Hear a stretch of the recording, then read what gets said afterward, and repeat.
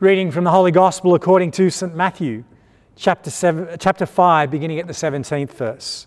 Glory to you, Lord Jesus Christ. Do not think that I have come to abolish the law or the prophets. I have come not to abolish, but to fulfill. For truly I tell you, until heaven and earth pass away, not one letter, not one stroke of a letter will pass from the law until all is accomplished. Therefore, whoever breaks one of the least of these commandments and teaches others to do the same will be called least in the kingdom of heaven.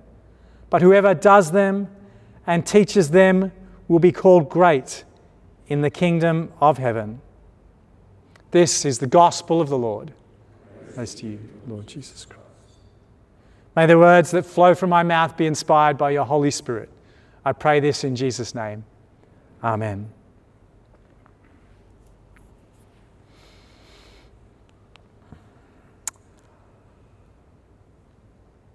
This is, I think, a relatively known passage in Matthew's Gospel.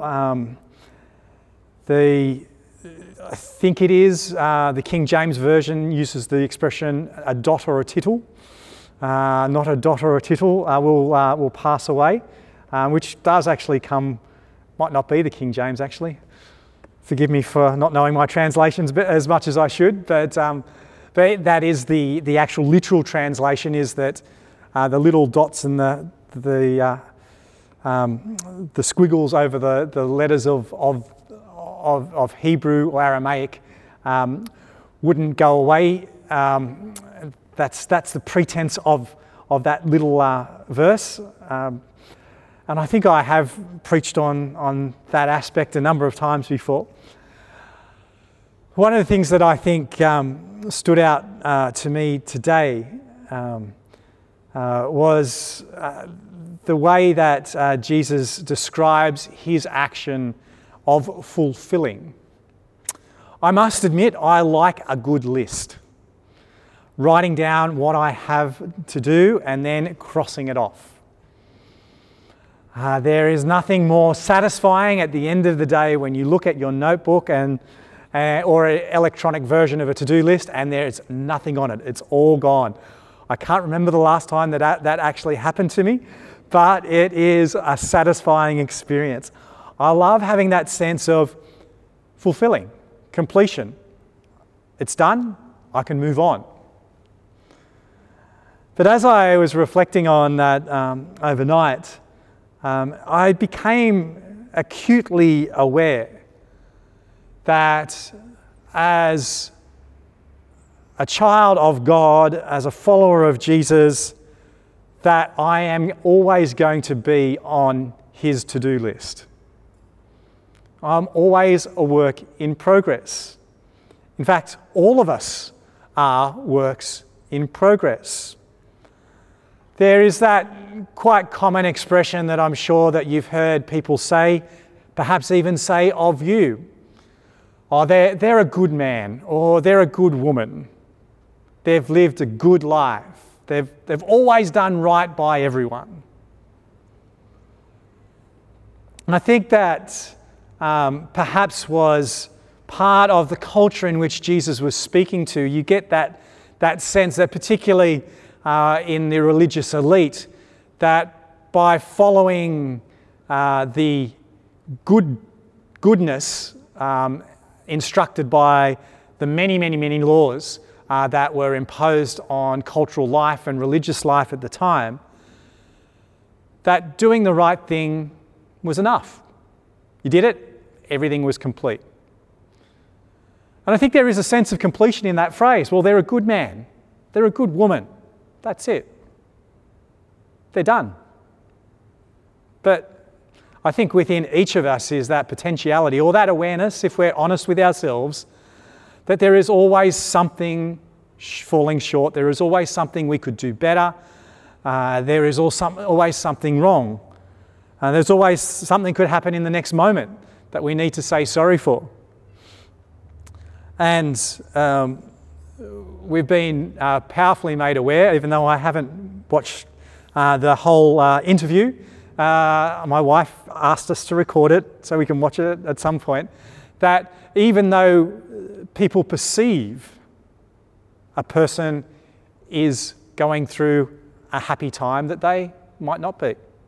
Behind the scenes, there could be darkness and wrestling. I started to think about that idea that because I'm never going to be crossed off Jesus' to-do list, because each one of us is always a work in progress, how much must that relate to what Jesus came to do?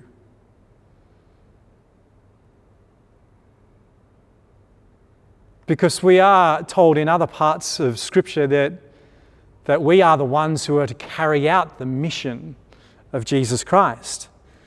At the end of this gospel, Jesus looks plainly at the disciples and says, well, out you go. Go therefore and get busy. When I am asked to summarise the law and what is it all about, I always come back to that expression covenant, which had a sense in Hebrew culture of relationship. It was relational law. And if you break down the Ten Commandments, it was all about living well with each other. But we've just summarised the relational law as we've begun this service. I'll bring it back up on the screen for those who can see it.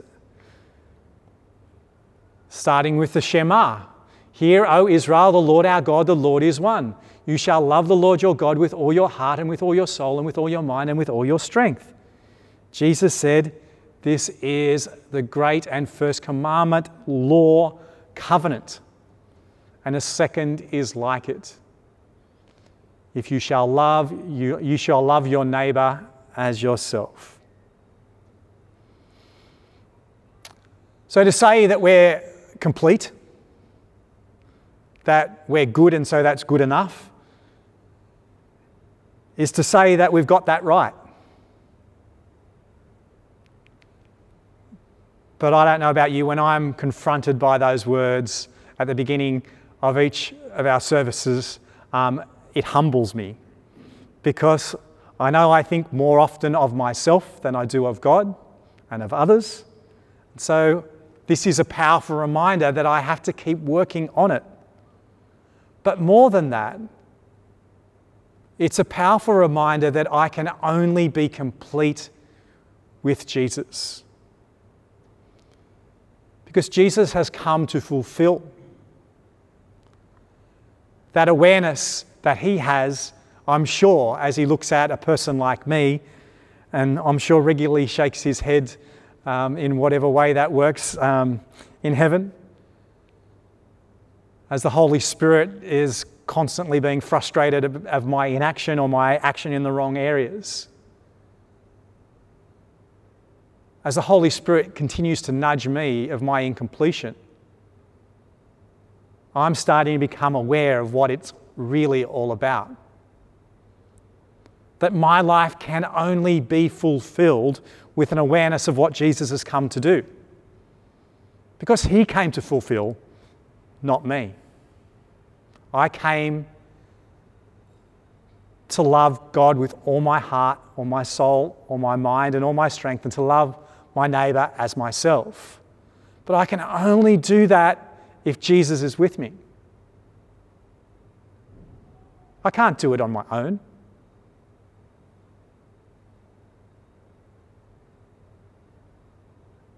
And I do think that that is actually a really powerful witness for us in the church to give our friends and family who may not regularly go to church or may not believe one dot or tittle of what we believe.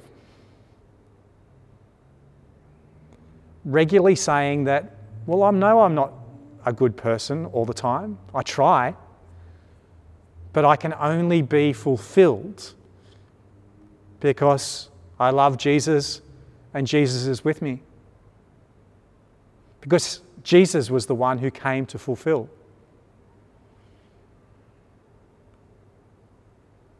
I think that is exactly what Jesus is saying in those final verses.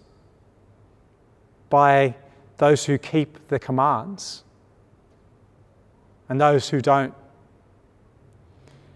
Because if the message that the people outside the church get is all you need to do is to be a good person, they've missed the point, I think. Or if all you need to do is follow the rules rigidly and turn up at 8 o'clock on a Wednesday morning and go to the best service of the week, then they've missed the point. If all they need to do, as the scribes and Pharisees did of that day, was to interpret the law in a way that worked for them, so they could say externally, look, I'm a good person, I follow the rules. It's kind of a little bit like saying, yeah, I follow the law, except when it comes to speeding, because everybody does that. They've missed the point. But for us to be able to recognise our own incompleteness is to give space for Jesus to complete the work that we were called to do in and through him. Yes, we're always going to stay on the to-do list. But I don't think Jesus looks at a to-do list in the same way that I look at a to-do list. Crossed off, move on. Jesus looks at each one of us with deep love and care and celebrates when we get to that awareness that we're doing it in and through his strength. Weeps when we get it wrong, but doesn't move away. My prayer this morning is that we would be aware that we are being fulfilled and continue on this amazing journey that we have begun, knowing that it's not about passing a test. It's not about getting it right or being called out when we get it wrong. It's about giving Jesus the ability to allow our lives to be fulfilled in relationship with him.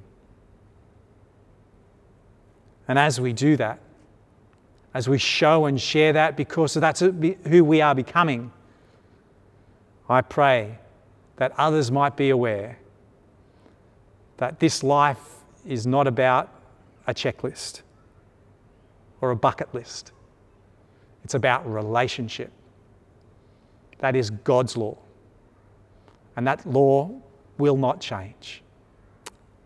Amen.